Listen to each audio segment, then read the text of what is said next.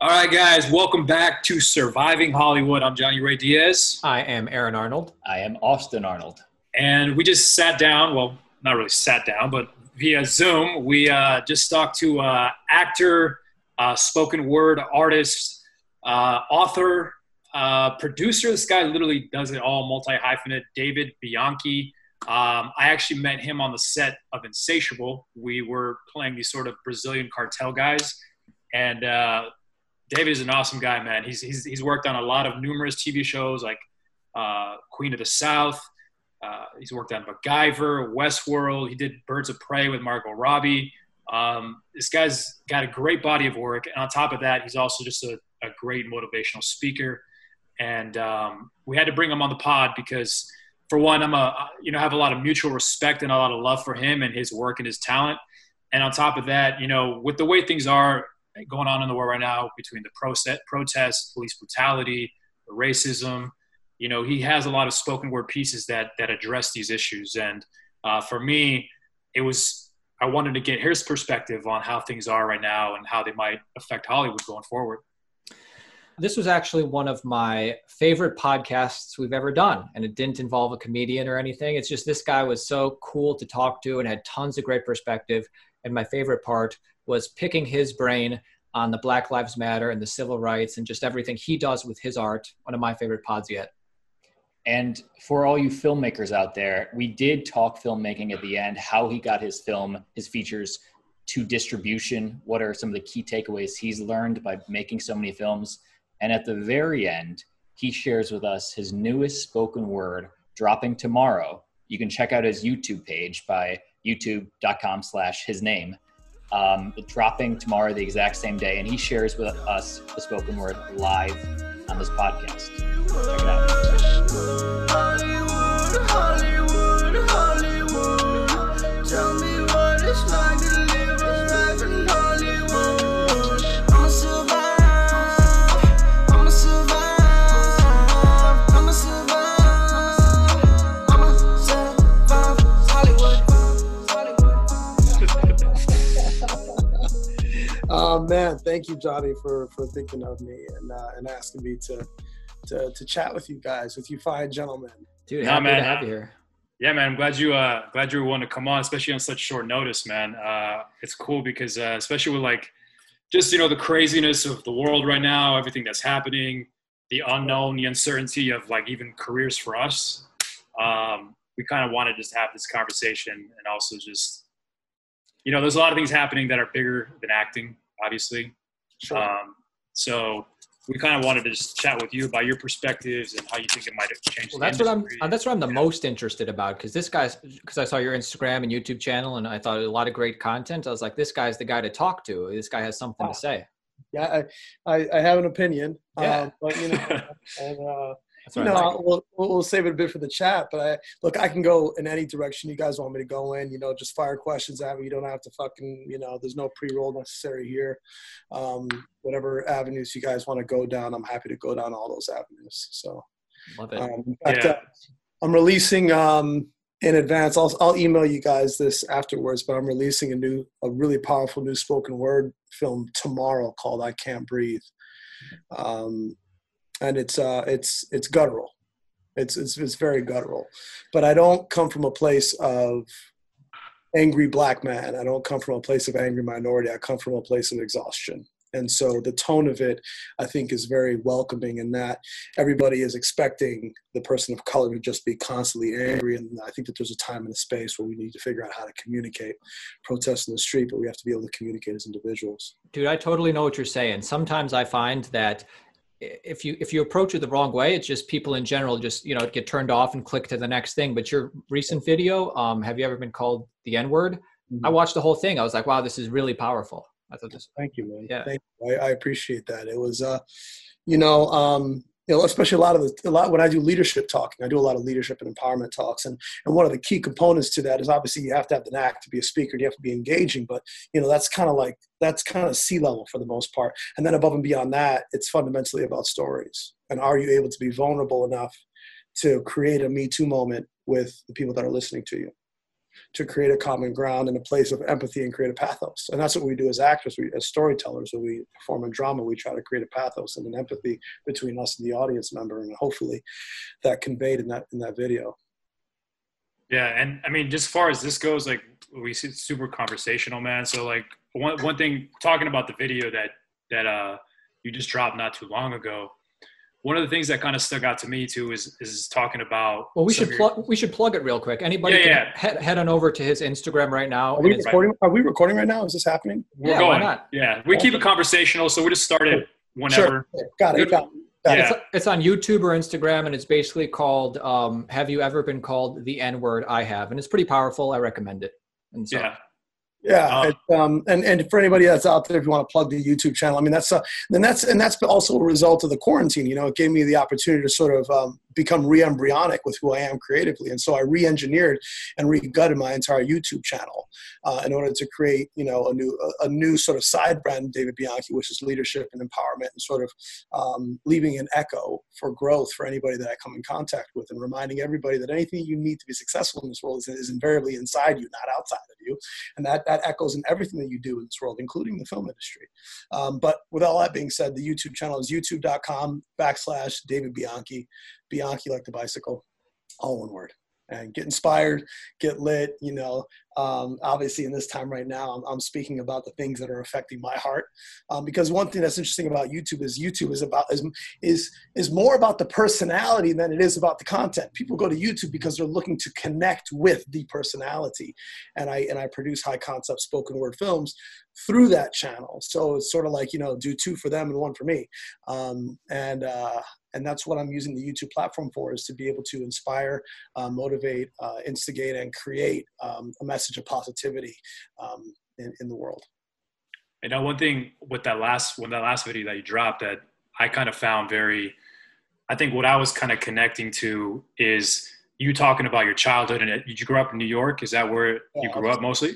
Upstate New York and upstate New York. Yeah, Mexico City, upstate New York, Brazil. But okay, cool. Those stories are from upstate New York.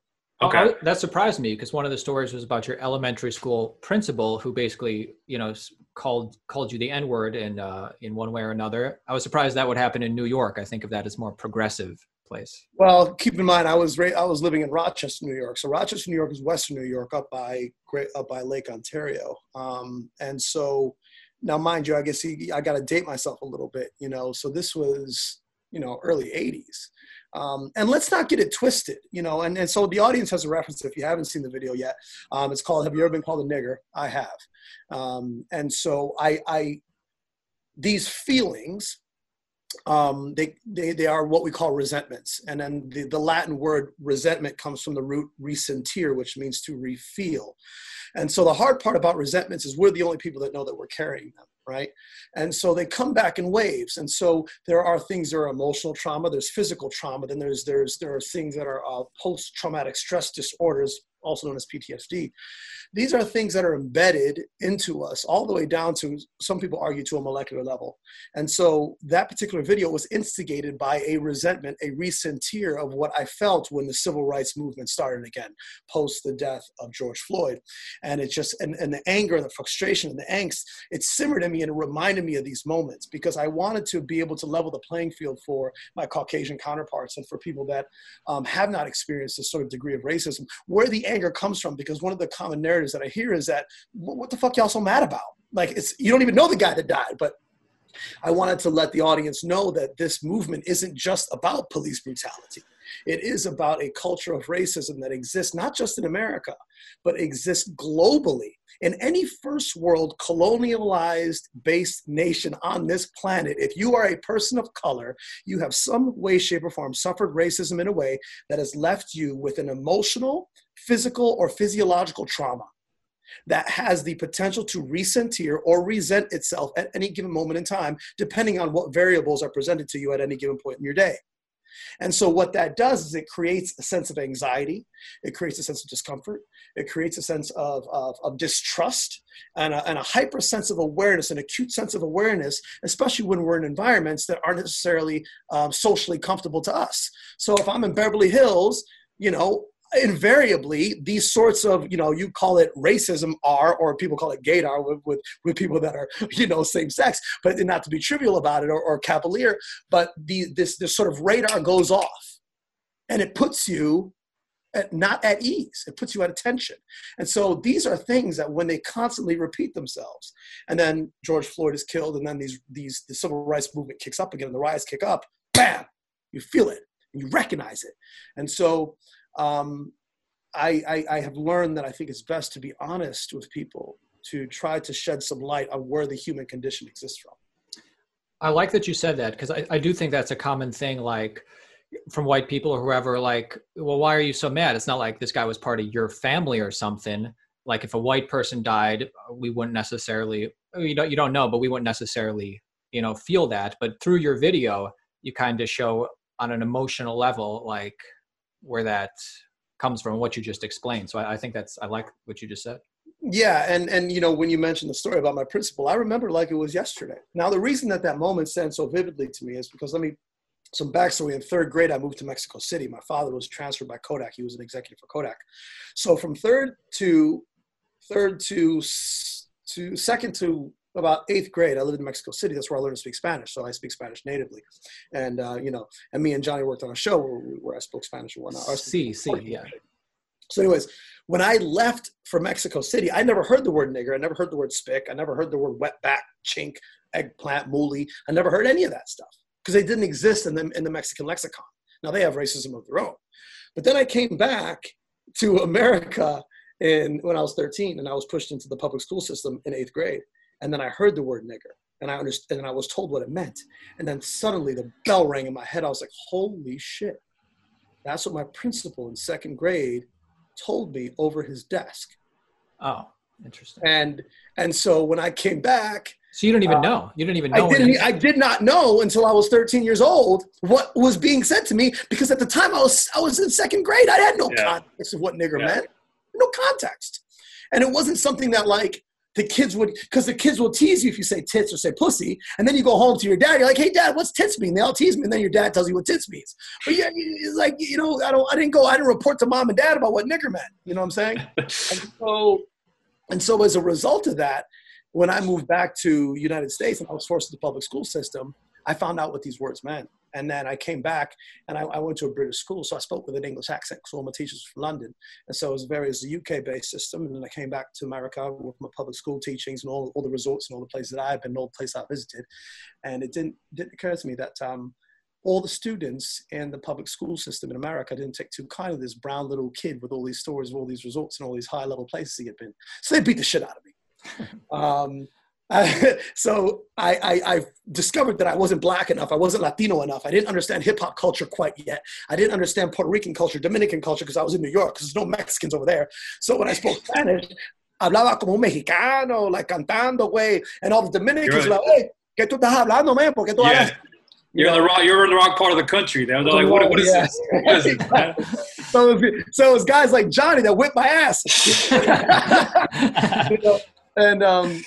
And so as a result of that, I was expelled from 6 high schools. I never graduated from high school. And that was all related to insubordination and eventually getting beat up and then eventually beating people up. And all of that, believe it or not, stemmed from cultural and race identity. I don't mean to dominate the questions, but can I ask you something about the N-word specifically? And I don't mean to sound ignorant, because I want you to help educate me. Obviously, when somebody uses it in a derogatory context, there's so much, if you know history, which most people know about American history, there's so much blood on that word. When somebody uses in a derogatory context, obviously bad. What are your thoughts on the black community, like changing the context of it and people using it like that? Cut off. What are your thoughts on like the black community using it in the, how they change the context soft? Well, yeah, no. And look, and that's a loaded question. And let me preface this in that, what I can offer you is simply my opinion, and is nowhere near the end all be all. And I don't think there is a real right or wrong answer. I don't use the word in a negative. I don't use the word in my common language very often. The reason I'm using it now so trivial is as a result of the video that I released, and I use it for a specific emotional purpose.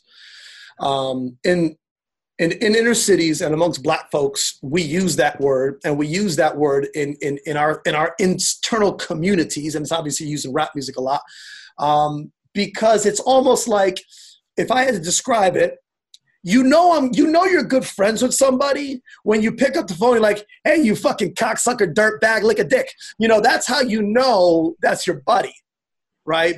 And so you would never say those words to your uncle or your auntie or your grandmother or grandfather, but you'd say it to your, hey, buddy, suck my dick. Oh, you fucking asshole. You know. So those are the things that you use. So if you can use that as a parallel in terms of how the word is used in the black community as a word of sort of camaraderie or endearment, even though it is an oxymoron unto itself, I think that's a parallel way to kind of describe the word. Now, with all that being said, there are black folks in the community that absolutely refuse to hear that word. And typically those are going to be, men and women that are over the age of 45 and more culturally and socially aware, because they understand the blood that's associated with that word. Now, if we look at the context of American history and we look at where we are right now, which is 2020, the Civil Rights Act was signed in 1964, right? So let's do the mathematics on that. We're talking 56 years ago. About 60 years ago. Dude, let's give it more context. Over 200 years of slavery. Slavery ended in the 1860s, 100 years of like the Jim Crow laws. And then just in the 1960s, it's so recent. It's all recent. Yeah. So thank you for that. So let's just say 450 years. Of those 450 years, there's only been about 60 of which it was not legal to segregate, to beat, and otherwise demean a person of color, specifically of the African American race. And if you were not white Anglo-Saxon Protestant, you sort of fell into some sort of subracial category. So if you look at that timeline, and if we look at where we are right now, our parents, for the most part, were alive when that act was signed. So we're talking 2 generations ago. So could we maybe make the argument that racism dies when the racists die?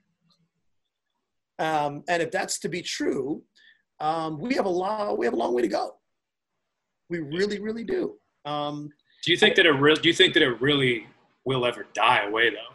You know what I'm saying? Because I personally don't. I personally don't. In a lot of ways, I have hope for this younger generation because they grew up differently than me and you. You know what I mean? They're exposed to more open ideas that I was not used to when I was a kid. They know less of the context. To them, a lot of them just grow up and just hear it from rap music. And by the way, rap music, when we were growing up, was not necessarily in the mainstream. Now rap music and hip hop is the most popular type of music. It is the mainstream. Right. So I think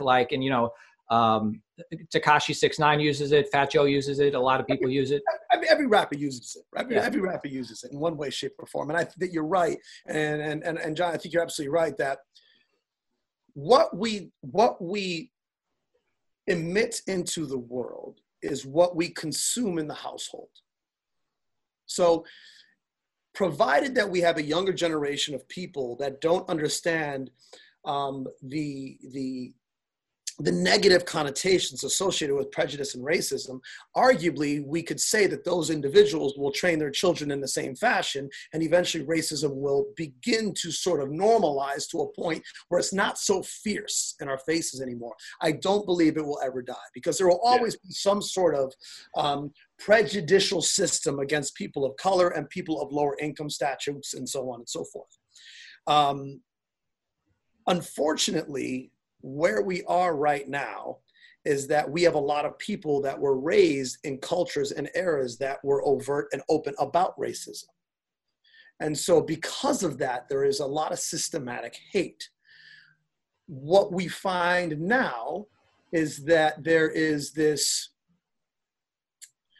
fear associated with people of color that is programmed into us by the media, that is programmed into us by the culture of the United States, and also all first world nations. And we could take this into a Hollywood conversation. So James Dean said something very interesting. He says, if you want to understand a culture, look at their movie stars, right? So if you date back Hollywood, back to the early 1900s, where the original founders of Hollywood were these independent filmmakers that stole Thomas Edison's technology and decided to go west and make their own fucking movies, right? They stopped in Sedona, so they got snowed out in Sedona. They kept going all the way to LA. Sedona was almost Hollywood. Moving on. This was during the dawn, I should say almost the peak of vaudeville, the dawn of vaudeville, which was followed up by the minstrel show. So the biggest theater movement in American history was the minstrel show. And then the minstrel show consisted of white players making fun and buffoonery of black people, where white players would paint themselves in shoe polish and they would act out skits. So that was called the minstrel show. You can look it up. Now, if you look at movies, going back to movies like the Silence and even the Talkies and movies like Birth of a Nation, for example, where you saw white actors that were painted in blackface, that is a result of the grandfathering from the minstrel show, from the vaudeville show. So now, the reason I'm bringing this up, right, is because if you go back to the dawn of Hollywood, Hollywood trained the world on what the movie star was supposed to look like. Because at that time, Hollywood showed the world there was no other place to make movies except for Los Angeles, which was Hollywood.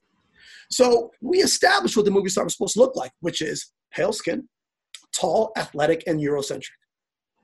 As a result of that, there has been a grandfathered programming going all the way back 100 years in the system that we all work in that says if you are not Caucasian or Eurocentric, you are not star power. In other words, you are not the authority, you are not smart enough, you're not tall enough, you are not attractive enough, you do not dress well enough, and you certainly are not articulate enough to be seen in my TV or my film screens. Now, the problem with that is that the founding fathers of Hollywood were all Caucasian, so the writers and the producers were also grandfathered into that same system.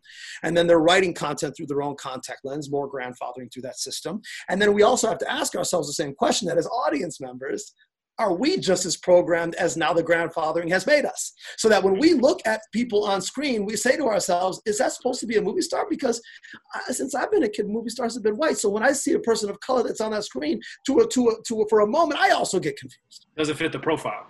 Yeah. Doesn't fit the profile. Right. In that there's a big difference between the reality, which is there are hundreds of millions of Afro-Latinos all over the world, but the perception is that if you're going to be Latino on camera, you need to look like Antonio Banderas, or you need to look like Sofia Vergara. That is the perception, but that's not the reality. The indigenous are not represented. The African Americans, the olive skin or the darker skin Latinos are not represented. And that goes all the way back to the early days of Hollywood. And that also perpetuates itself in magazines, on billboards, on cologne ads, TV ads, car ads. Everywhere you go, you have the perpetuation that the Caucasian Eurocentric look is the look of God, is the look of the figure of power and of control. And that, unfortunately, is also part of the problem. Yeah, it's interesting you say that too, because even myself included, I've had issue with that before, where people are like, well, you're not dark enough to be Mexican. And it's like, well, and you're too tall too. You got to be short, dark, then you could play Mexican. And it's like, you realize we all come different shapes and sizes. Like, you know what I mean? So it's interesting how that even today is still a big part of it. So how do you think, I mean, there's so much to talk about, but how do you think that, especially right now with the world, LA, I mean, everything just being sort of on fire, how do you think the industry responds to this? How do you think things might possibly change, or where do we go? You know, I mean, it's such a big question, essentially. It's a big question. I know. It's a big question. And the thing is this, and I want to, you said the world's on fire. I also want to say this, that, you know, the truth is, and remind me to get to that question. We need fire. We need brimstone. We need breaking shit. We need looting. We need all levels of protest in order to make this thing work. What is supposed to work? Evoking of change. Right? So if you look at the history of the American books, going all the way back to the Boston Massacre, which was 5 locals were killed by the UK military. They were gunned down. That led to a protest, which led to a riot, which ultimately became the Tea Party, which ultimately became the Revolutionary War. Right? So everything about America that is any good is fundamentally based on protest, it's fundamentally based on riot, and is based on disorderly public conduct and uprising. So if you look at the civil rights movement, the women's lib movement, you know, all these things are necessary to get us to the point that we pay attention. If it weren't for the fucking fire and brimstone brothers, there would be no international conversation about what we're going through. Now, I don't condone violence. I'm not going to be the guy that's going to be, now, if I was 17 and 18 years old, I'd have been breaking some shit, no doubt. I used to break shit for fun when I was a kid, you know. But we need all elements of protest to make this thing work. Now, to the Hollywood question. Hollywood is going to proceed with caution because it is a white patriarchal hierarchy. They have to proceed with caution because they don't want to upset any side of the aisle too much, because now there has been a certain amount of investment that has been given to people of color. That people of color, as a result of early blaxploitation films, going all the way back to, like, you know, Melvin Van Peebles and Sweet Sweet's Badass Song and those types of movies, that led to Hollywood saying, oh shit, we can make money off these niggas, you know? So that created a little bit of a segment. So Hollywood is going to proceed with caution. How they do that is, I think they're going to slowly become more and more inclusive. More and more inclusive than they already have. And then you're also going to see that there's going to be pushback, which you've seen, you know, John, especially you, where our Caucasian counterparts going to be like, well, what about white equality? Excuse me? Excuse me? It's almost a funny statement because that's coming from the mouths of people that don't have the opportunities. Just because you got white privilege, you're just not a good enough actor. You just don't work hard enough. You just didn't make it. So don't get pissed, you know. It also comes from a place of fear that I am an up-and-coming actor, or I'm a 15-year veteran actor and I haven't quite made it yet, and they're going to start giving away my white privileged opportunities to people of color. So now I'm starting to have a little bit of a fear of a black planet. I'm starting to have a little bit of a fear of a brown planet. I'm starting to have a little bit of a fear of no longer being the majority. And Hollywood really has to proceed with caution because the culture of Hollywood, coming from the Me Too movement, now with the civil rights movement that we're currently in, also in the COVID era, this sort of new level of political correctness has created a very thin sheath of ice between cultures and what is right and what is wrong. And if the tipping point goes too far in one direction because you said the wrong thing, the court of public opinion will get you fired. Right. And so I think it's going to be a trial and error. But I also believe that because of this new political correctness, the racists are going to get kicked out the door. You're seeing people left and right getting fired across the board in all industries, the tech sector, Hollywood sector, business sector, financial sector, the government, all different degrees of government. They're getting fired because it's inherently in their nature just to be kind of bigotist. It's inherently in their nature. Like, you know, Donald Trump calls it locker room talk. Well, he's the president. He can get away with it. But some of this locker room talk will get a motherfucker fired, you know? And so these people are losing their positions. And so hopefully those will get filled with people that at least have some sort of a semblance of cultural awareness. And that even includes me. Because when I go into the hood, I'm like, hey, my nigga was good, you know, but I have to be careful when I say that, because if I say that around my Caucasian counterparts, they look at me like I'm suspect, you know, because it makes them uncomfortable. It's interesting. Yeah, it's interesting. Yeah. And even within the black community, there's all kinds of internal racism within the black community. Like, you know, for example, I got a lot of black brothers that'll be like, man, why you acting light skinned? You probably heard Drake say something like that. Hear that all the time. Light skin. So for all my white people that don't understand what that means, you can raise your hand and say, I don't understand that. That's okay if you don't understand that.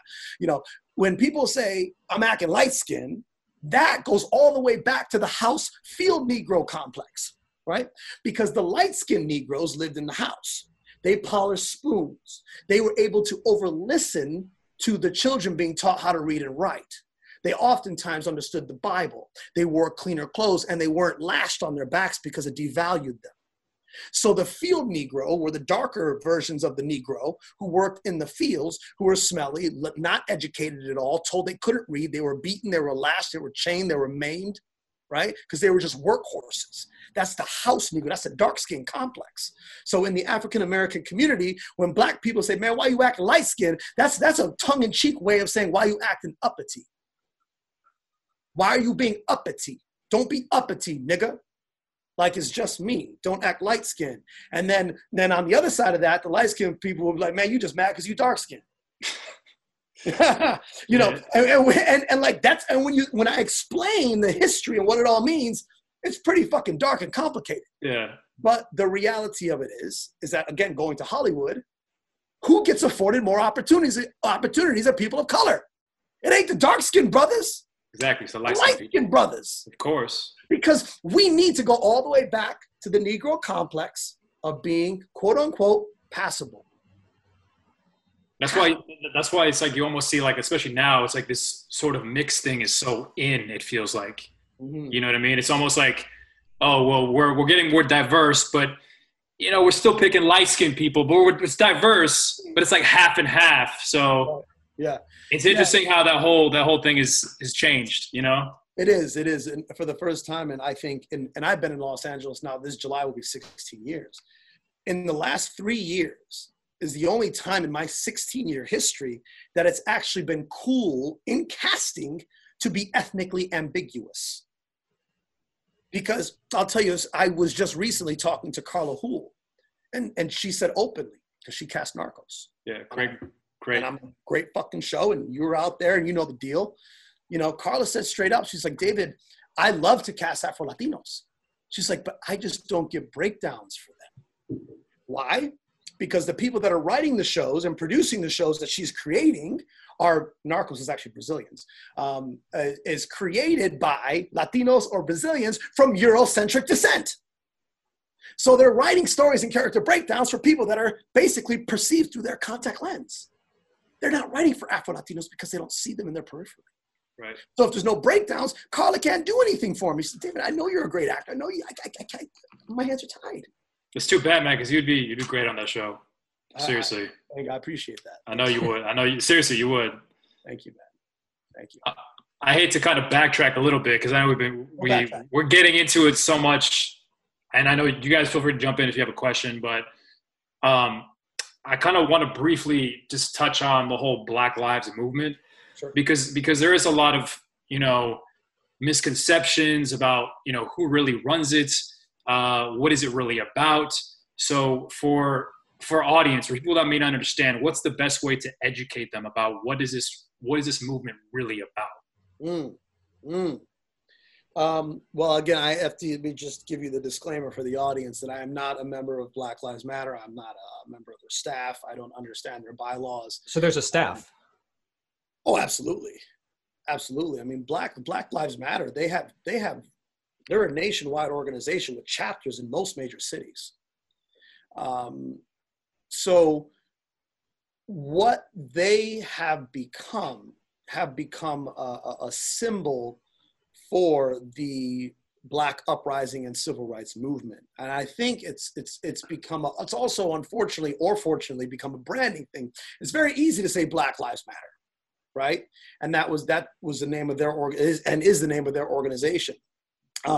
If I had to take a stab at what this civil rights movement is trying to do, what it stands for, it is trying to raise awareness to the higher levels of all communities. And when I say higher levels, I'm talking about the Caucasian elites, the decision makers, the trigger pullers, that there is a system that is in place going all the way back to the historical days of America that is fundamentally against people of color, specifically people that are African American, going all the way back to slavery.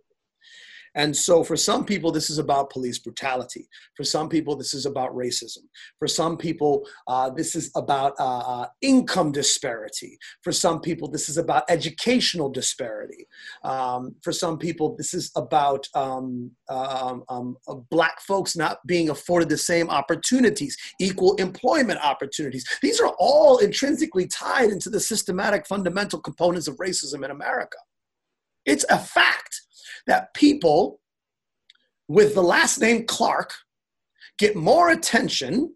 So if you have Gregory Clark will get more attention than Jermaine Walker in an interview setting.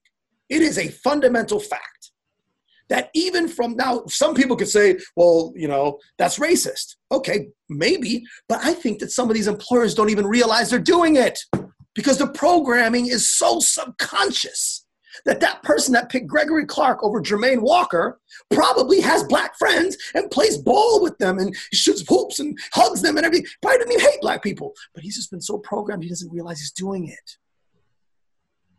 So I think that everybody in this movement is fighting for something. Now we're hearing this new thing called defund the police.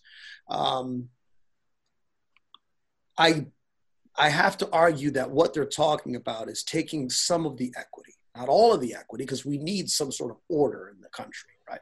But removing a lot of the funding that is otherwise given to police officers and distributing some of that wealth to be able to support suppressed and oppressed communities. And that's just not African Americans, that's Latinos, basically trying to, it would help white people too if we changed the police, help everybody. I mean, and move people out of ghetto life. And let's just be honest, ghetto life is in place as a result of slavery. That's why black people are broke.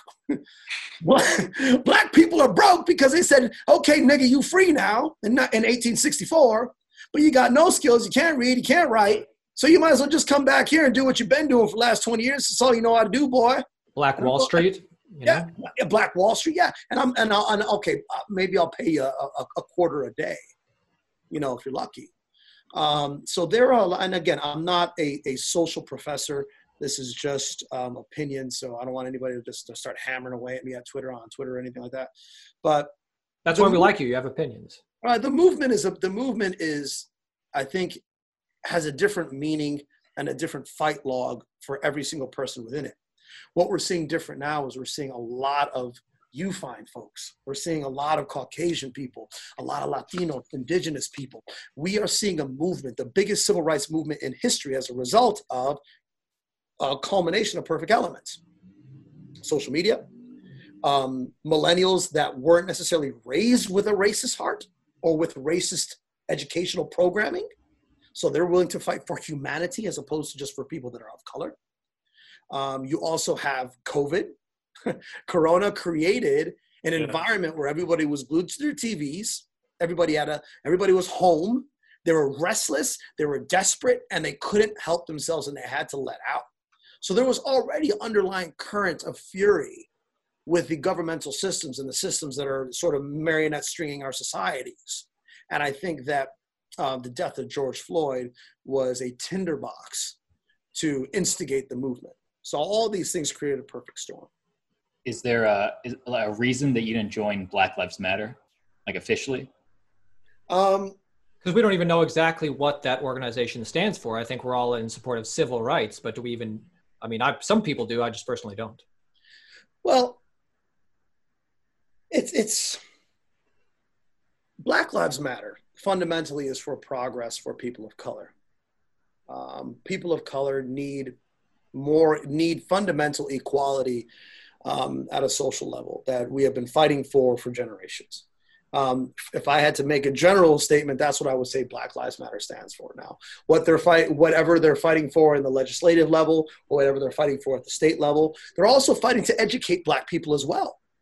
Because unfortunately, African Americans, we suffer. They suffer.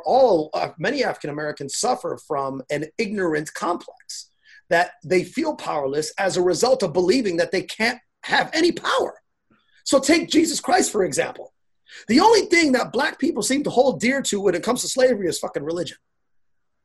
That's it. Black folks were convinced that Jesus was white. They just believed it. Because they were told that. And so is it far-fetched to believe that there have been, and there are, millions of African Americans and millions of Latinos and minorities in general that just believe what they're told just because they believe it, because that's what you're told? We as civilians, we just kind of believe what we're told. And if we start to ask too many questions, we're called conspiracy theorists, right? We're called crazy or cuckoo. So I think that as Black Lives Matter is really just fighting for awareness, education, uplifting of the Black community, and fighting for specific fundamental equality levels for people of color. And why did I not join the organization? Because the truth is, man, I can only worship so many gods. You're doing your own thing. Maybe what you're doing is better than what they're doing. Yeah, well, I don't know if it's right, wrong, or indifferent or better. I definitely am working to build some allegiances with some folks there. I do know a couple of folks that are involved in that particular movement very deeply. I once upon a time directed a feature-length documentary called Outspoken, and it was against the occupation of Iraq that I felt was the illegal occupation of Iraq. And I interviewed a lot of families that lost soldiers. What year did you make that? This was it released the year before Barack Obama became president. So it was the end of the Bush administration. Dude, And you so- were early on the right side of history there. Now everybody, says, "Oh, we're so foolish for going into Iraq." Dude, you led that. Well, yeah, but I was fighting with conscientious objectors, and I was fighting, and I was in the streets protesting, and I abandoned my acting career for 2.5 years to make that documentary. George W. Bush is a war criminal. Am I right? He is absolutely a war criminal, and he should be treated as such. I mean, Colin Powell. Now, what I found, and you guys are all actors, we're highly sensitive people, and so we're conduits for the emotional component of the human condition. If I get too involved in one particular movement, I go head in, because when my heart speaks, I have to react. I cannot let my heart be subdued.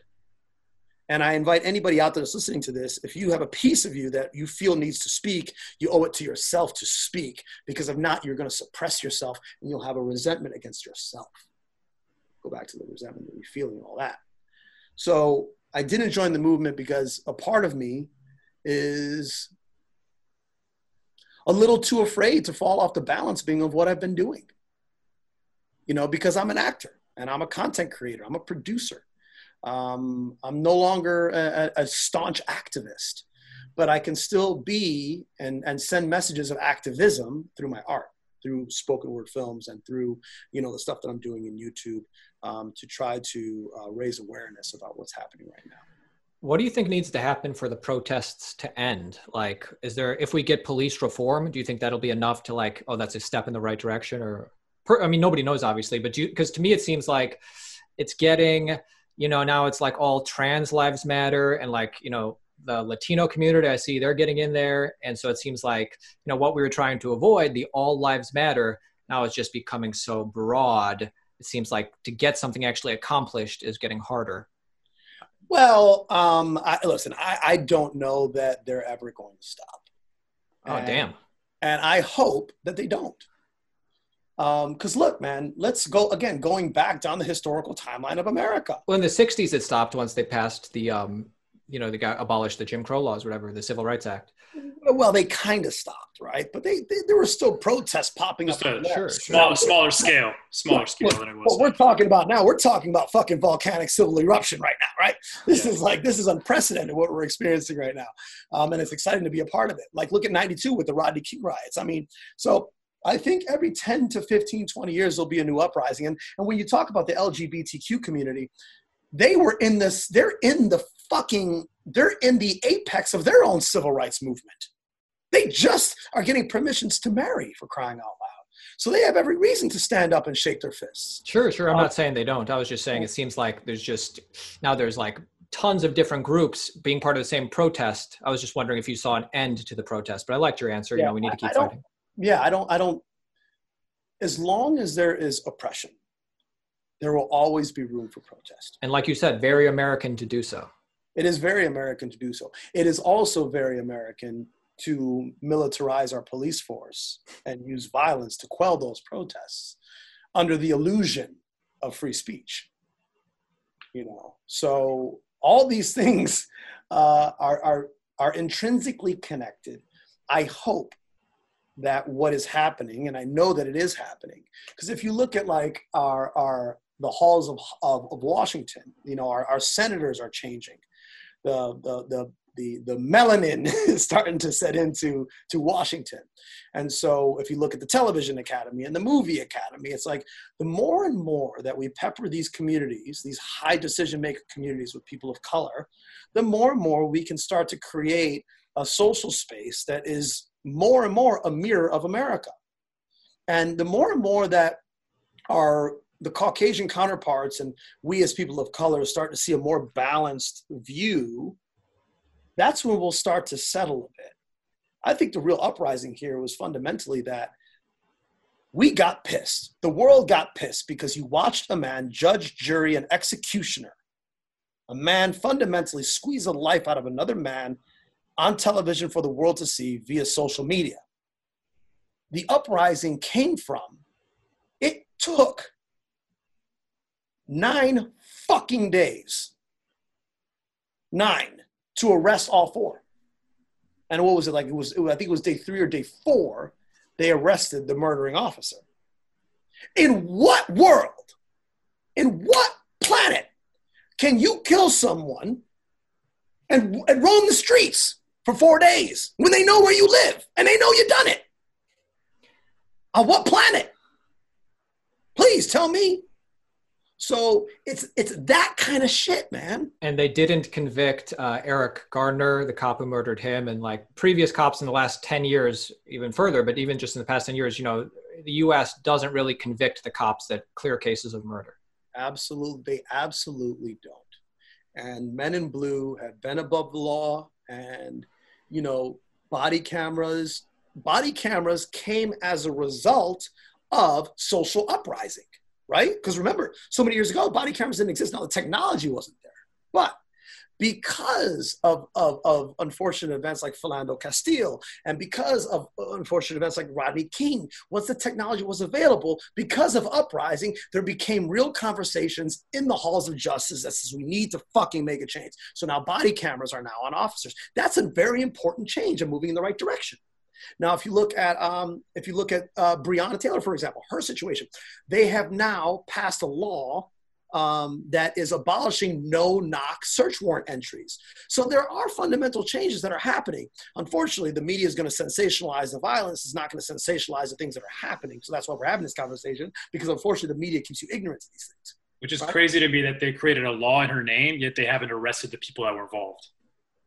And so, like, why? It doesn't make any sense. And so the saga continues. Right. And so as long as there is injustice, there will be uprising. I don't think that anybody ever will always be happy. But we're doing better than ever before. And I know that I owe it. And I think, Johnny, I think you owe it to your ancestors as well, to use your voice and to speak to your community and try to raise awareness, hence this podcast. Because our ancestors had it a hell of a lot harder than we do, you know, and as a result of that, I don't feel like I have an excuse, you know. I've seen on social media that people say the best thing for a white person to do is acknowledge and listen. Like that's the easy thing. That's what people of color, Black people, that's what they want to see. Is that accurate? Like you're saying, silence is compliance, so you better speak up. Well, yeah, I mean, yeah, I think that's a smart, but I also think that's a very safe approach. Yeah, exactly, dude. I mean, anybody who posted a black square, I mean, to me, that's nothing, dude. Like, lead through actions. That's what I think. Yeah, it's good. I think it's actually good to speak up, and like you should show solidarity. But beyond that, you know, lead through actions. You can, if you have power, you can hire somebody or whatever. Yeah, I mean, you can call your local leadership. I mean, it doesn't. I would rather hear from somebody over coffee say, hey, you know, I sent an email to the district attorney regarding A, B, and C, rather than, oh, I posted a black square on my gram. You know, it doesn't take a lot. And you're not exposing yourself by sending an email to your local leadership. You're not exposing yourself by, you know, funding some inner city 501c3s. You're really not. And I think that we will find, audience out there, that, you know, self-esteem comes from not acting your way into self-esteem. You gain self-esteem by achieving esteemable acts. So stacking your vertebrae into self-esteem is a result of your behavior set. So if you do things that are positive for the community, that are positive for the movement, you can do it in a way where you don't expose yourself, but you will feel better about who you are, because you'll be able to go to bed that night saying that you did something, rather than just posting a black square and calling that your activism for the movement. That's an example of what I was talking about, but it's mainly just, you know, people who just like take to social media. But like, I think, in my opinion, there's probably, if you're leading through actions and not posting on social media, I think that's even better, but ideally maybe both. Yeah. And for me as an artist, like, you know, the stuff that I'm producing, you know, like the whole, you know, have you ever been called the N-word? Well, that's actions to me. Yeah. I mean, so yeah, thank you. And then, but you know, that's hours and hours of my life. I'm not getting paid to do that.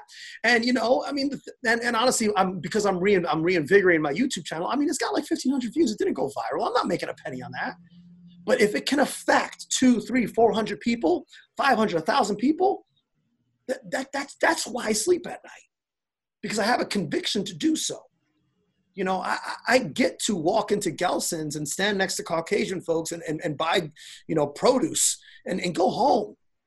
I get to do that today. My ancestors didn't get to do that. I get to use the same restroom as you guys. My ancestors didn't get to do that.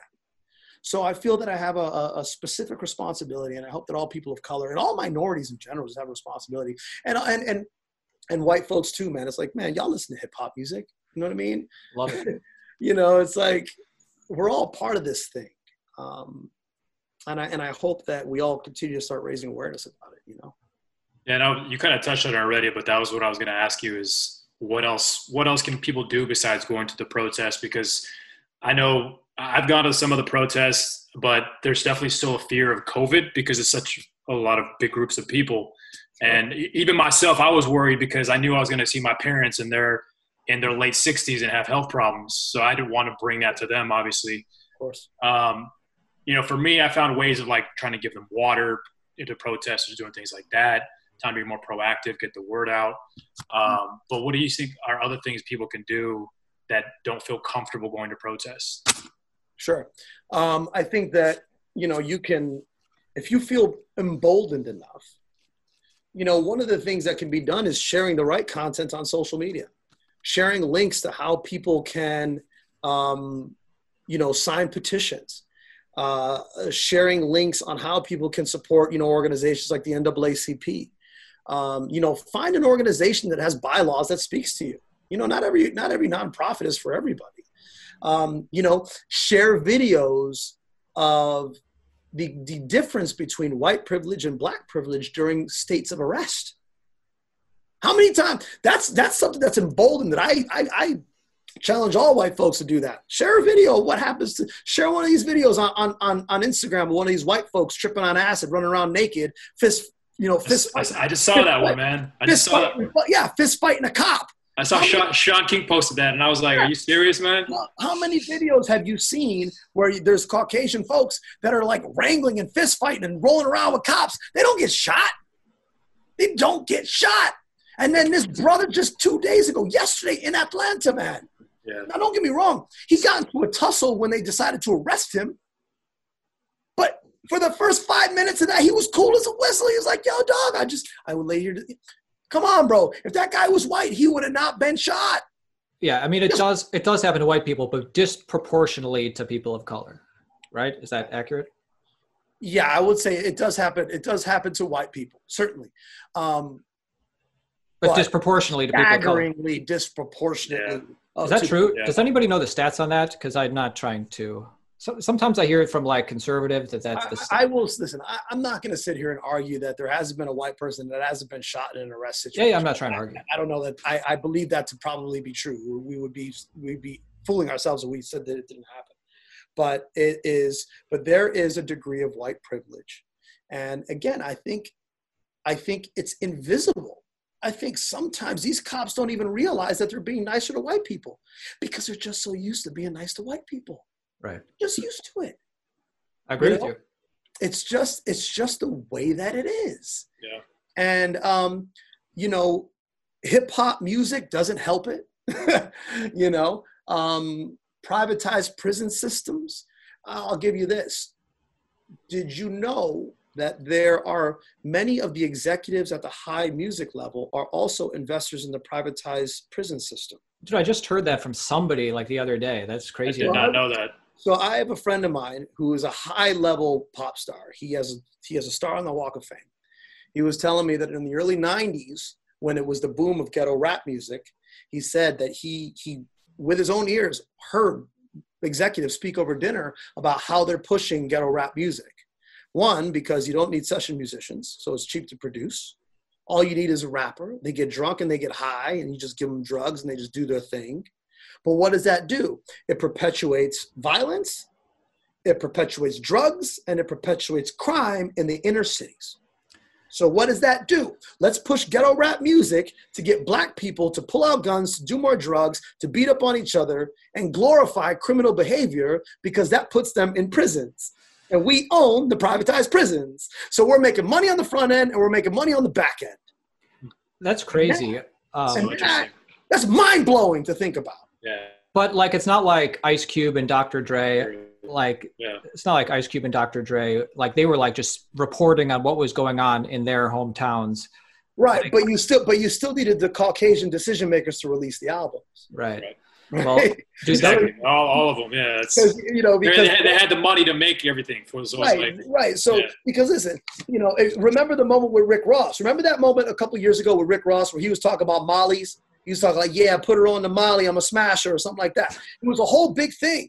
Everybody blew up on Rick Ross. Everybody was like, "Yo, blacklist Rick Ross," because he's talking about forcing himself sexually on a girl while she's rolling on ecstasy and that whole thing. Well, suddenly that's behavior that can affect Caucasian people. Because now we're talking about sexual invasion, but hold on, but glorifying guns and murder and beating people in the street and prison culture, like that's okay. well, they must have hated Glorifying murder on black people is okay, but talking about maybe doing something illegal, it is illegal and horrible to do, forcing yourself sexually on somebody while they're induced on drugs, horrible. But they came down on him for that. They don't come down on him for talking about killing people and selling cocaine, which I think is a big double standard. So when I think about stuff like that, and you think about the systems that are behind the systems, you do have to ask yourself, what is really happening here, and what are we not seeing? True. Those higher ups must have hated when Kanye West and Drake changed the game and started talking about their emotions,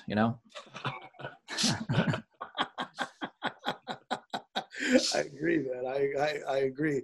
And Drake's good at that, man. He's great at that. I love him.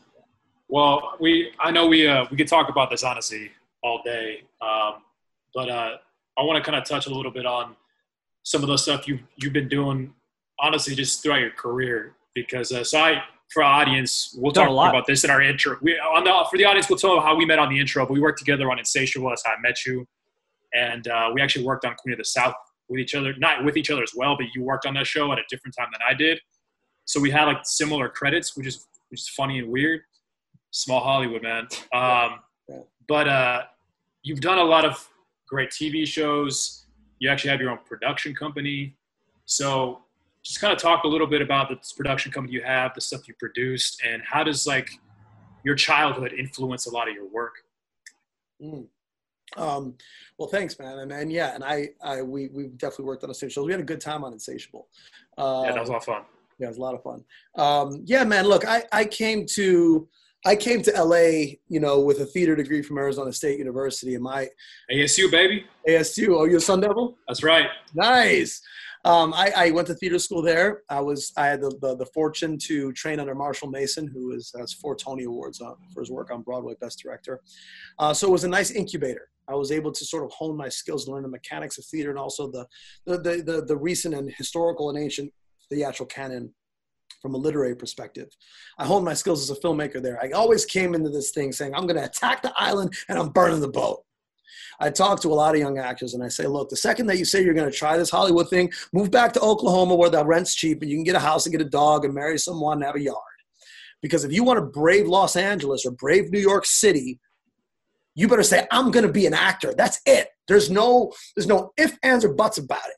This is what I'm going to do, and that's all that I'm going to do.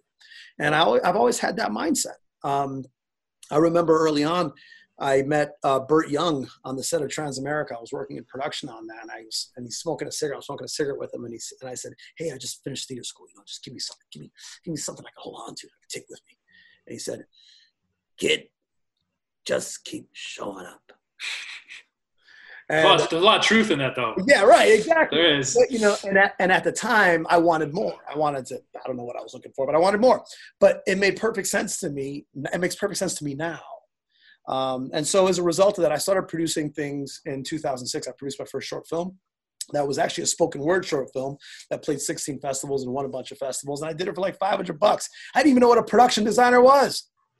I had no idea, but I just said, okay, we're going to production designer's house. Let's see what they do, And then as a result of that, I was like, wow, producing is really where I like to be, because not everybody can take an idea from idea to pencil scratch to screen. It's not for everybody. It's a difficult terrain. But now, flash forward now, I'm in post on my 5th feature called Catalyst. We're just nearing picture lock right now. I'm one of the story writers, producer, and also one of the leads with Melanie Liebert from This Is Us. Michael Rourke, Noel Guglielmi, Patrick Kilpatrick. It's pretty powerful cast. Jermaine Love, who was in all 3 Rogue Warfares. So it's a solid picture. My last movie that I produced and wrote, executive produced, and played the lead in was licensed by Hulu, picked up by Gravitas. So I've produced more short films than I can count. I don't know how to make bad movies anymore. They're just out of my system. Robert Rodriguez said it best. He says every filmmaker has 10 bad movies in their system. So hurry up, start making bad movies so you can get to your fucking career. And I'm definitely past those 10. So I as a result of that, I use my expertise as an actor, but also as a content creator to create content that gives me opportunities in front of a camera. And I always tell people to, if you want to figure out how to get your foot in the door, stop looking for their fucking door and build a frame and walk through it. And your first door is going to fall apart. You don't know how to bevel edges. Your nails are going to bend and you're going to nick your fucking thumb and maybe peel a thumbnail off and it's going to suck dick. But eventually you'll become a craftsman and people will be drawn to your craft. Hence this conversation right now. So I always invite people to fail and fail and fail again and fall forward until you get to where you want to go. And as far as being an actor is concerned, I love to tell stories. I love to be a part of the collaborative process of bringing black and white letters to a moving, palpable, gripping place of entertainment, whether that's drama or whether that's comedy or whatever it is. And if you look at some of our great actors of our time, our great actors often become producers. If you look at Brad Pitt with Plan B, and you look at so many great actors, Matthew McConaughey, who are doing great stuff, Angelina Jolie. I mean, even I was just in Birds of Prey, and that was produced by Margot Robbie. She got that movie off the ground. They didn't bring that to her. They cast her in Suicide Squad, but off the bankness of her work in Suicide Squad, she was able to say, "Look, I want to do this," and then she brought in the director. She did all the work. Did you see her on set? Yeah. I was working on Birds of Prey. That was a good movie. That was it's a good movie. It's a fun movie. It was, to be honest with you, it exceeded my expectations. Man, what I discovered about the one takeaway that I learned in that movie is that when you take away, if you take away the techno cranes and you take away the 50-foot cranes that are lighting a warehouse from the exterior in downtown LA, you take all that bullshit. It boils down to actors in a scene. That's it. And that there was nobody in that scene that was doing anything that I can't do. Except for Ewan McGregor, because he's got a great voice. I can't think for the life of me. I remember I caught you in that movie. I didn't even know you were in it until I saw it. And I'm like, fuck, David's in this. And then I was like, oh, there he is with Ewan McGregor. Yeah. That dude was going balls to the wall in that movie, man. Yeah, he was, man. And Ewan Ewan was a really charming guy. I'm very grateful for him being so warm and so tender. But that was really the takeaway, that when you get to a certain point, a certain degree, so, you guys can echo this as actors. It's like when you get to the guest star level, recurring guest star, series regular level, we're all fucking good actors, right? What we're looking for, what casting is looking for is that certain interpretation of that particular text that only David Bianchi can create as a result of my physical, emotional, and spiritual experiences. How do I perceive the world? I create a moving, palpable performance based on what has been fed to me and the digital and the emotional downloads that I've received through my life, right? That's how I perceive life. So that's how I perceive characters. Johnny, you would be the same way. You put two actors in separate rooms, the same text, they come out, they deliver the same fucking bit, but it's completely different every single time. Never be identical. So at that level, we're all good actors. And that was the big takeaway from that, because it reinvigorated me to say, you know what? No, I do belong here. I'm not here by accident. I belong here. I earned this. I went in the hard way. I didn't get a call from Kathy Yan saying, "Hey, David, come in my movie." No. I went to the fucking casting room, man, and I auditioned. I thought I dropped the ball. I didn't feel too great about it, and I got a phone call. I went in the hard way. I didn't know anybody. There was no nepotism there, So ownership is also important about, I think, becoming and being a successful actor or a successful person, is ownership of your accomplishments. Because those are the things that are going to get you out of bed on Monday. especially during this period of COVID where things feel so uncertain, you know. And talk about Hollywood and COVID, I mean, that's all insurance based, right?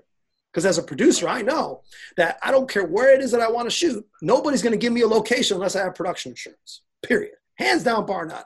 And insurers aren't going to take on a pre-existing condition, i.e. COVID, right? So I think for actors like us, and I'll say us as in the rising level, the rising tide of actors, it's going to be great for us because the elite actors are going to bail out off the consultation of their teams because they want to wait to see that everything is, they want to wait for productions to fuck up before they come in. Nobody want, like if you're a server, you never want to really open a restaurant. You just want to kind of jump in and make money. You don't want to open a restaurant and like figure out the kinks because you're not making money and it's stressful, right? And so the elite actors are going to behave the same way. They're going to fly out. So what it's going to do is it's going to create a rising tide for the rising tide of the actors to step in and get great jobs that would otherwise be given to elite actors, right? Or actors with bigger and larger credits. Because we would be the group of actors that are like, yeah, I'll take a recurring guest. Whereas other guys are going to be like, it's just a recurring guest. Let me just wait till this COVID thing, you know, simmers down. Because what's going to happen is as a result of no insurance, production companies are going to have to make everybody sign waivers, right? Which means on set, it's going to be meticulous. There'll be craft services out the door. Everything is going to be wrapped single Right. plastic. Yeah. It's going to be horrible for the environment. Yeah, it's going to be really bad. Everything wrapped in plastic, yeah. Everything wrapped in plastic. And if you thought it was obnoxious being an actor in your trailer and being sequestered, you know, because I used to I hated it. I was working on Insatiable, and I got picked up in the van, and they needed me on set, blah blah blah, with the whoop, and I had to jump in the pass van with the Grip and Electric team. The fucking driver insisted that I sit in the front seat. No, he's talent. I said, bro, like, why you got to put me on blast in front of 15 capable men, making me look like a goddamn Cinderella? Right? He's got to sit on his talent. And these guys are running late to get their breakfast so they can fucking set up the Grip and Electric for the day. Yeah. But production insisted that I had to be dropped off first. And let me guess, was the guy like, hey, is the air okay? Are you too cold, too hot? Do you need a jacket? You want a jacket? Exactly. Dude, I was like, guys, I was like, please take these guys, take Grip and Electric where they got to go. Yeah. And he couldn't do it because the unit production manager will come down on him. Right. So if I think that was bad, just wait when we get back post-COVID. You're not gonna be able to talk to anybody. Hey, just stay over there. Your trailer is gonna be 200 extra yards away from base camp. Yeah. You're gonna have a PA that's gonna come to your fucking door with a mask on and gloves, and we're gonna be treated like porcelain cups. It's gonna feel very bizarre. It's so funny. Well, so I know obviously you do so many things, man. Spoken word, motivational speaker, actor, producer. You're multi-hyphenate. My first book is coming out this year too. Dude, author? Whoa. Philanthropist? What's it about? What's the title? The title is called Pursue, Reach, Attain, Retain, Repeat. Where is it going to come out? Or so it's I finished the book, and the book proposal is now being pitched to publishers. I have a literary agent that's pitching it to publishers right now. Cool. Was it hard to write a book? Is that hard? Is it hard to write a book? If you're a writer, no. For me as a writer, what I've found harder to do is the discipline to sit down and do it, as opposed to the ideas, because the ideas are always in my head. You know, I'll never, as an artist, I'll never be a substitute for substance. I will always have ideas. Sure. But for me, it was hard to say, okay, I'm going to turn this guy off and poof, and just go into a tunnel and set deadlines for yourself, because that's what I found most challenging. It's just doing to do, because when you're an entrepreneur, like we all are as actors, you're an entrepreneur onto yourself. No one's going to get you out of bed at 9 a.m. except for you. No one's going to get you to call that photographer or make you write that script or write that treatment or call that so-and-so or do that so-and-so thing. It's got to be done on your own time and your own vigor. So that was, I think, is the hardest part, you know, because the ideas are always flowing through. It took me about a year and a half to sort of no ghostwriters for you. No, fuck no. I don't. No ghostwriters, because it's the book Pursue, Reach, Attain, Retain, Repeat is a spin cycle to success that is somewhat centrifuged with my personal experience. So it has some autobiographical components, but it is an interdisciplinary approach to how one can be successful in whatever discipline that you're involved in. So yeah, and I decided to use that as a tent pole to boost my credibility as a leadership speaker, because I do believe, and I know that Hollywood is like fashion, dog. Like what works in the fall doesn't work in the spring. And, and if as actors, we're lucky if we get a good run. If you get a good 5-year run on a show, 10-year run on a show, that's the dream. Dog, that's the golden goose. You chalk it up. But the question you have to ask yourself is, as an entrepreneur, how are you diversifying your resources? How are you diversifying your star power? And how are you bringing in multiple streams of equity? Because if you're relying on one stream of equity, you're a fucking idiot. And especially in a time like this, how are you being embryonic and recreating yourself?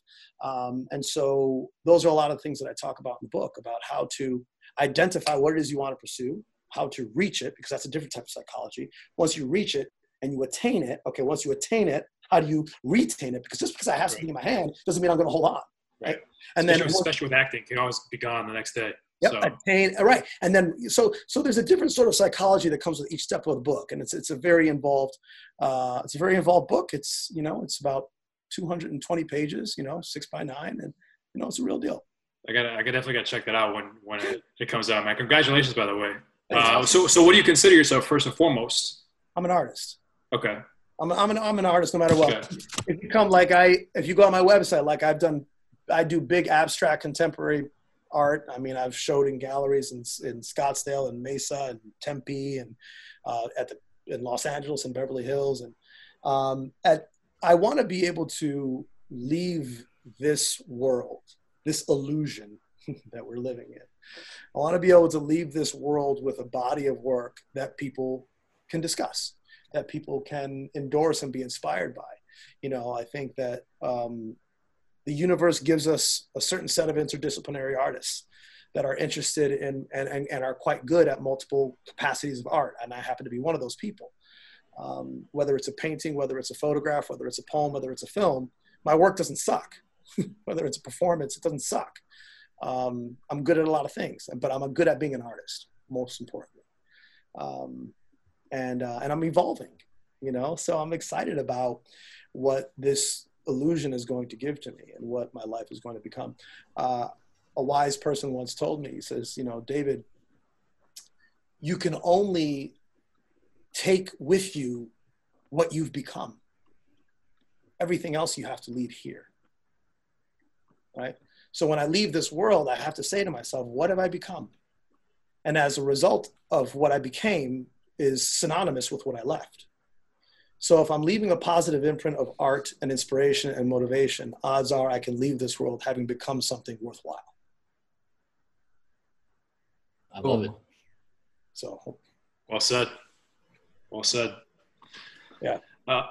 So, I mean, I'm just a kind of a quick question. You've obviously worked on a lot of cool projects. What's your favorite so far? You have a favorite? Or is it something you produce? I think How can you even say the favorite? I think that it's a good question. Or which one had the most profound effect on you? Yeah, that's a good question. Though, I mean, I think that my last feature, Dysfunction, that I produced really took a lot out of me. Sounds dysfunctional. It's called All Out Dysfunction. It's a dark comedy. It's 6 dysfunctional Hollywood types that all live in a mansion. I think I saw like the trailer on your Instagram. There was like a slut. Or... Yeah, exactly. Well, that looked good. That kind of looked like, for just the trailer, I don't know, it looked kind of like stylized. It looked kind of cool. Yeah, it's 6 dysfunctional Hollywood types all live in a mansion selling Notice the character Aaron picked out, the slut. Right. She was featured in the trailer. Probably. Yeah, she's actually called the sex pot. Yeah, exactly. I cleaned it up. But that for me was really when the rubber hit the road as a producer. Because I delivered that movie for less than 6 figures, and that's delivered to the distributor. And I wrote it, I produced it, I executive produced it, and I played one of the leads. When I go on a movie or I go on a set and I'm an actor, I kind of get bored sometimes. Unless I'm shooting like 8 pages a day where I can't afford to be. For the most part, my mind is always firing in different directions. And so that was really what was the salt of the earth for me as a producer, because it was like day 4, and I shot 96 pages in 11 days, and it was day 4. And on day 4, I was raising money for day 6. Damn, dude. Over the phone? while I'm producing and I'm acting, I'm on the phone talking to investors like, come on, guys, I need this money. I just need this because otherwise I can't finish this movie. You got to, you know what I mean? 90 pages in 11 days is hard enough. Well, we had two 12-page days back-to-back, single camera. So that was School of Hard Knocks as a producer and as an actor, and I learned a lot. You know, I look at shows like Queen of the South, and having done 8 episodes of that was the first time for me as an actor that I actually was on location for a stint where I lived in another city physically for 6 months almost. I was living out of a hotel, and I was like, oh, this is nice. But it also gave me a taste of what it means to be a functional working actor in this game. Whereas actors, we follow the circus. Wherever the circus tells us to go, we just get up and go. You know, and whatever you got going on is just going to have to accept that. And whatever you have going on is going to have to accept that. And I learned that in my intimacy, that became very challenging. You know, me and my girlfriend, we didn't step up. We weren't sign up for a long distance relationship. Suddenly we were tossed into one, you know? And so I learned a lot there. You guys are still together? Yeah. And, you know, she's an incredible woman, and she's never seen me have a drink of alcohol. I've never seen her have a drink of alcohol. I saw that I saw that on your Instagram. You're so many years sober. Is that? Yeah, I'm now actually, let's see. In fact, I think I just hit a little nick today. Today is, oh yeah. That says, I probably can't see that, but that says. Oh yeah. 3.3 years. 0.8 years. Yeah. Or 1,128 days. Dude, congratulations. I'm 37 months sober. So that's just over 3 years. Thanks, man. And, you know, everything that I am today is a result of the work that I've done in 12 steps, and the result of the work that I do in recovery. I've discovered, I really feel that I've discovered my God-intended self. I've discovered, and I am discovering my genuine and true purpose. You know, it's not for everyone. You know, I know a lot of people that need to get sober. You know, sobriety isn't for people that do it. Sobriety isn't for people that need it or for people that want it. It's for people that fucking do it. You know, because we all know car crashes. We all know car wrecks out there. They're just like, man, that motherfucker takes a drink, man. I don't know what happens to him.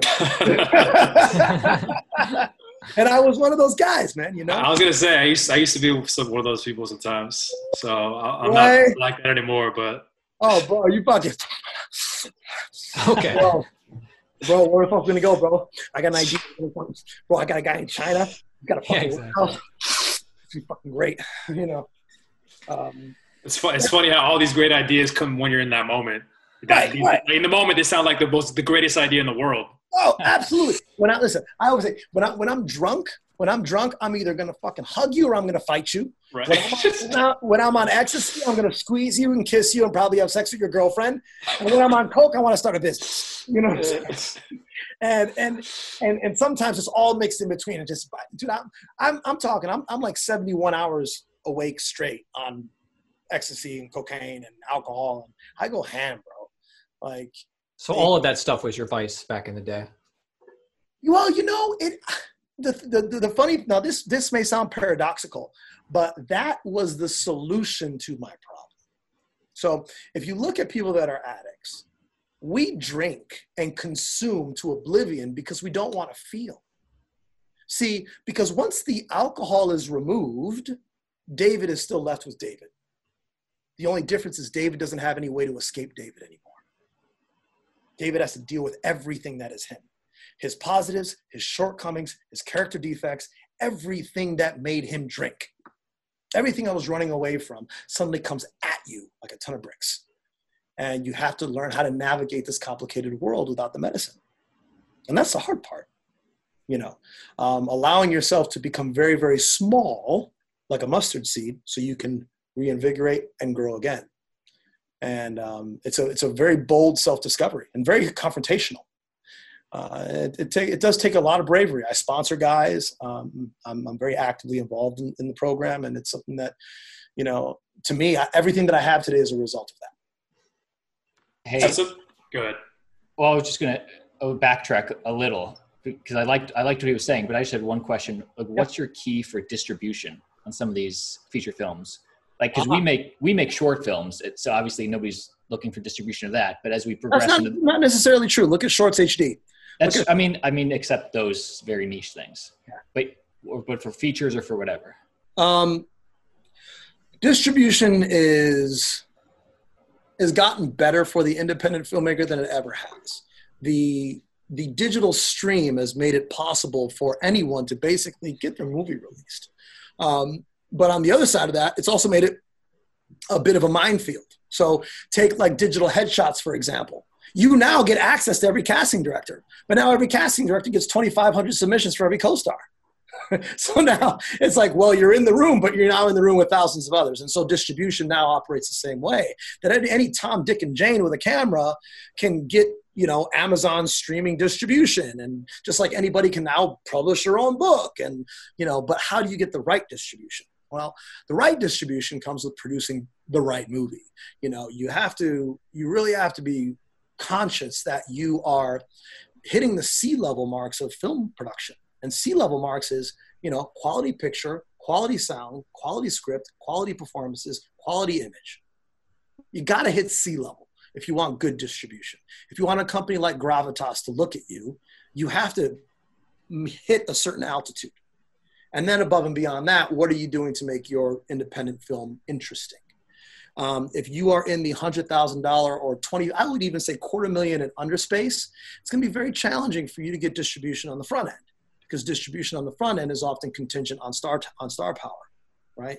You know, there is still a part of the model that is done. You know, you book talent, and then off the bank of talent, then you can start to pre-sell your film, and you can sell it on 86 cents on the dollar and start to get a little bit of money.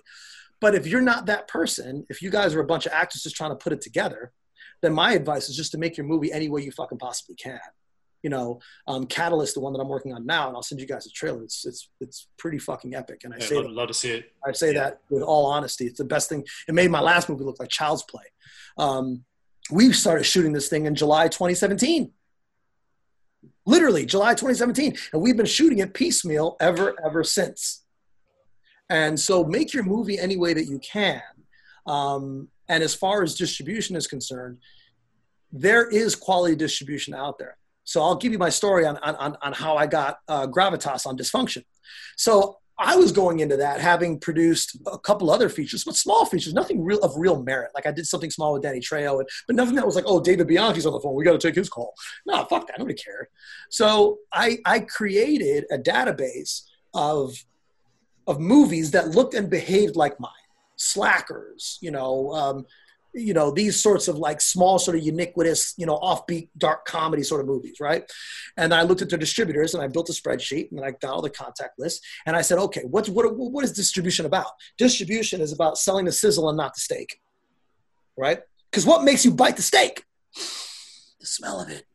That's a sizzle. Right? So I said, okay, I'm going to cut a sexy fucking trailer, and I'm going to go through all these distributors, and they'll at least give me 90 seconds because I got the gift of gab. I will talk you into 90 seconds of your life. All right? Guaranteed I'll do that. I'll tell you everything you need to hear on the phone. Let me just get your email address so I can just send these 90 seconds. Let me just give it to you. Right? So that's what I did. And I basically cold called 50 distributors, and Gravitas was one of them. And I cut together the trailer that you see online. I cut together myself. And so having cut together a sexy enough trailer, they were like, oh, this is really interesting. And it looks good. You've hit the altitude. Let's see what else this is all about. And as a result of that, Gravitas made me an offer before I even played a festival. So now I have an open door to Gravitas. So for now, this movie, Catalyst, Gravitas, with all due respect, Gravitas, you guys are my last house on the left at this point. Because I know I can get it to you guys. You know what I mean? I know they'll take my movie. Because it makes my last movie that Gravitas took literally look like child's play. So now it's like, okay, so now that we have this sort of model, I think it really ultimately is, if you don't have distribution on the front end, is making sure that you always step with your best foot forward. Like be very measured on what you release, who you release it to, and how you release it. So I'm in a position now where I've got a really sexy film that's basically picture locked, but I still need some money to get through post. Now I have two choices. I can keep raising independent equity and finish it that way, or I can go to an LGF, or I can go to, a Netflix or an Amazon and say, hey, look, here's my movie, boom. I know you guys will love it. I just need the money to finish it. So in both those situations, the movie will get done. But in situation A, it's harder because you got to raise the money, but you still keep your dick. In situation B, it's easier to finish the movie, but you lose your dick. Because they're going to step in and say, yeah, I'll give you the money to finish it, but we're going to own it, and this is what we're going to give you maybe a couple $100,000 for it. as opposed to me walking in the door with a completed fucking picture where I'm like, I want 7 figures for this thing or I'm moving on. If it's picture locked though, or pretty much picture locked, isn't that most of the money getting it to being picture locked? Or is there still a lot to Well, spend? yeah, well, it depends. It depends what you're creating. You know, you have to keep in mind when you're creating a film that is Netflix competitive. Now, I want to use that, and I want you to be paying attention to what I mean by this. Netflix is no longer taking independent fare from Bill, Bob, and Ted because they have set the bar on what production value, again, all the languages of cinema need to be. So unless you're playing Toronto, Sundance, Telluride, Tribeca, South by Southwest, you're not even at Netflix altitude, bro. And if you're going to be delivering a picture that's going to be at that altitude, you need proper sound design, you need proper Foley, you need proper score, you need proper mix, you need proper color, you need proper visual effects, you need proper conform, you need, this shit costs money because they're very technical fields. Any Tom, Dick, and Harry can fucking carry an Apple box, but get a guy to give you a good sound design, that motherfucker ain't picking up the phone for less than $500 a day. Sure. Interesting. I get it. Yeah. So, post-production, even on a proper small film, you're looking at 6 figures. Maybe you can pull it off for 50 or 60. If so spend $100,000 and get it done quickly, or spend 50 and get it done in 6 months. Right. It really all depends on what you're looking for, what you're asking for. Yeah. And God forbid you have visual effects. If you have visual effects, well, Yeah, of course. That would be. That's a whole other thing. right. And a visual effect isn't always just an explosion. A visual effect is, damn, I got a Pepsi logo in the frame. We got to paint that out. That's a visual effect. That's keyframing. That's rotoscoping. That costs money. Because if you got a Pepsi logo, when you get to delivery, you're going to have your errors and omissions, and they're going to say, well, you got a Pepsi logo in the frame. We're not going to take your movie until you get permission for Pepsi or cut the fucking frame out. Damn. And then God forbid you're at that point, because then you've already picture locked your movie, you sound locked your movie, and you got a Pepsi logo in there for 6 seconds. Now you got to go back in, cut that out, reorganize and basically reanimatize the scene, and then you got to remix and recut. Well, I don't know when the last time you guys saw the movie Goodfellas was, but there's a scene where they're taking a flight and it's American Airlines that they didn't get permission. So there's a black box over that, 10 seconds of I don't think I've seen that. No footage. shit.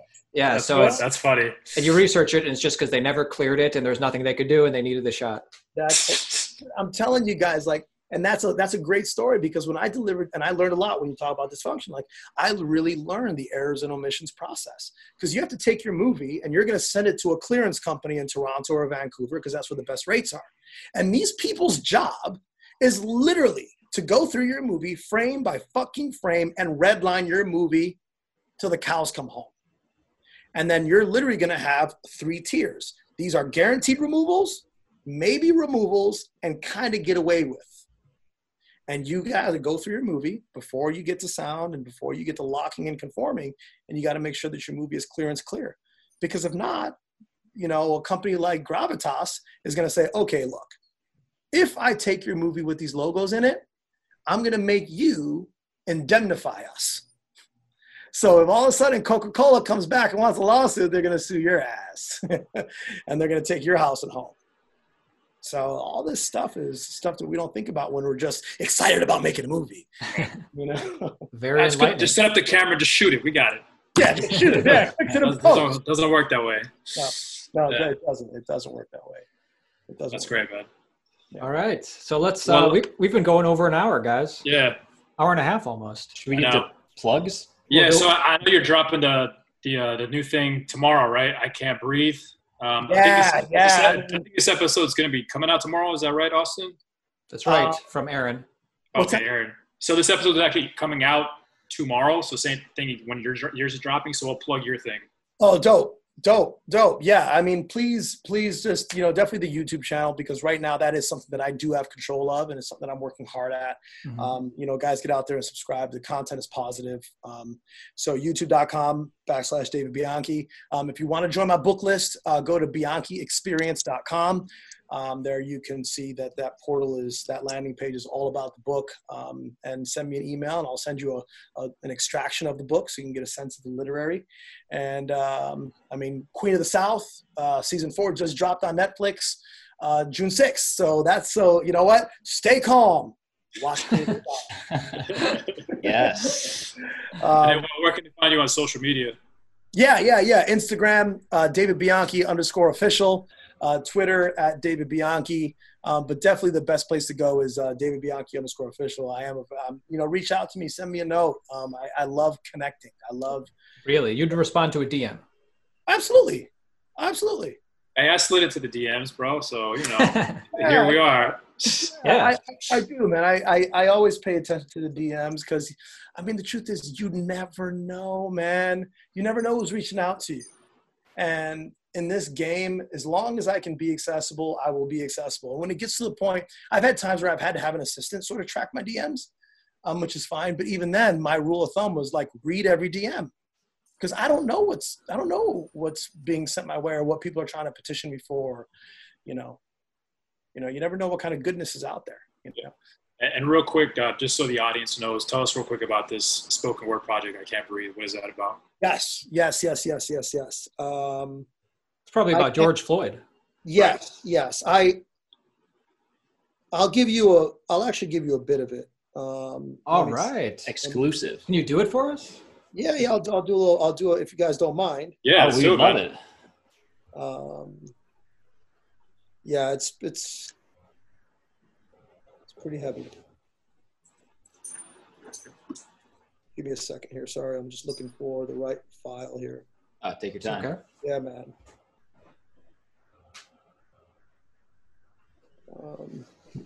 Actually, let's do this. Johnny, what's your dog doing? He's chilling, man. Always sleeping. Nah, he was Seth came by earlier because we had this rehearsal we had to do. So he was kind of teaching him tricks and stuff. Like what? Roll over? He won't, because I can't get him to sit for the life of me, man. We've been trying, and he just doesn't. He's a puppy. Into it. All the video tricks on YouTube and tutorials from like these dog gurus and dog whisperers, they still haven't worked. So it'll happen eventually. I once clicked on a YouTube video where it was like, find out why dogs get so excited when they when you come home, and then it wasted 5 minutes of my time, and then it just said, oh, dogs get excited because they like seeing you. Okay. Wow. They really got you. They got me to click on it. Whenever you're ready, man. I got this it's a little bit. I initially called it How Much Is Enough, and then I called it Collapsed Neck, and then I changed it to I Can't Breathe. It's directed by Ryan Lamasters, the same guy that directed All Out Dysfunction that I spoke about. And, we did it COVID. I went out to his place and we shot it in his garage, and we never really got more than – we didn't even hug each other, because he's got a child and his wife was concerned. So, we went in there. It was just me and him, and we shot it in his garage, and he did the post and I did the sound design and I did the mix. We worked remotely and we knocked it out. It's pretty powerful, but I'll give you a little piece of it. Cool. Is it really not enough when the rubber bullets fly? When the world is enraged from watching another black man die, gasping for breath, and he says, I can't breathe, his esophageal tube crushed under a man's knee? Is it not enough to wake in the wake of hate perpetuated by a system dating back to Negro slaves? Beat that black man, make him pick cotton, shoot that black man, it look like he up to something. Is American fury not enough for you? Crowds plowed through by the vans driven by the men in blue. Who do you call when the cops are the killers, when the body camera footage shows you murdering my brothers and sisters? Is the execution of a man not enough for you? Judge, jury, and executioner by the man in blue. You look down at us for behaving like an angry mob, but if all men are created equal, what gives you the right to play God? Where is the leadership? Where is the fight? 4 days to be arrested for murdering a man in plain sight, and the 9th day riot to arrest the other 3, right? Did it maybe occur to you that our hearts are broken, that we're tired of being hurt and our culture not moving forward? Be it Selma, Malcolm X, or the death of Dr. King, Freedom Riders, Bloody Sunday, I could hear the choir sing. Rosa Parks, LA riots, the beating of Rodney King, Eric Gardner, Philando, Breonna Taylor, George Floyd. Can you feel the sting? You'll arrest hundreds of young voices in the generation to come when all you had to do was show us justice for one. Now you've created a resentment that will stretch a generation, that will instill fear in the police administration, in the eyes of the young people who know what is right. Trusting in the biblical law of thou shalt not kill, right? There's a little sample of it. Damn, dude. That was awesome, man. Love it, man. That was powerful. Love it, man. I look forward to seeing the whole thing. I will definitely be watching it a couple times. Yeah, it will move you, man. The way that we assembled it, I think, is very unique. And my delivery on it is introverted. It's just more from a place of real dissatisfaction, you know, because it's hard to hear someone when they're angry, but it's easy to hear someone's pain. And that's what I loved about your last piece is like, they're just kind of emphasizing the fact that like, you're tired, we're tired. Yeah. Like that feeling of being so fed up that you're just, I'm too exhausted to be angry.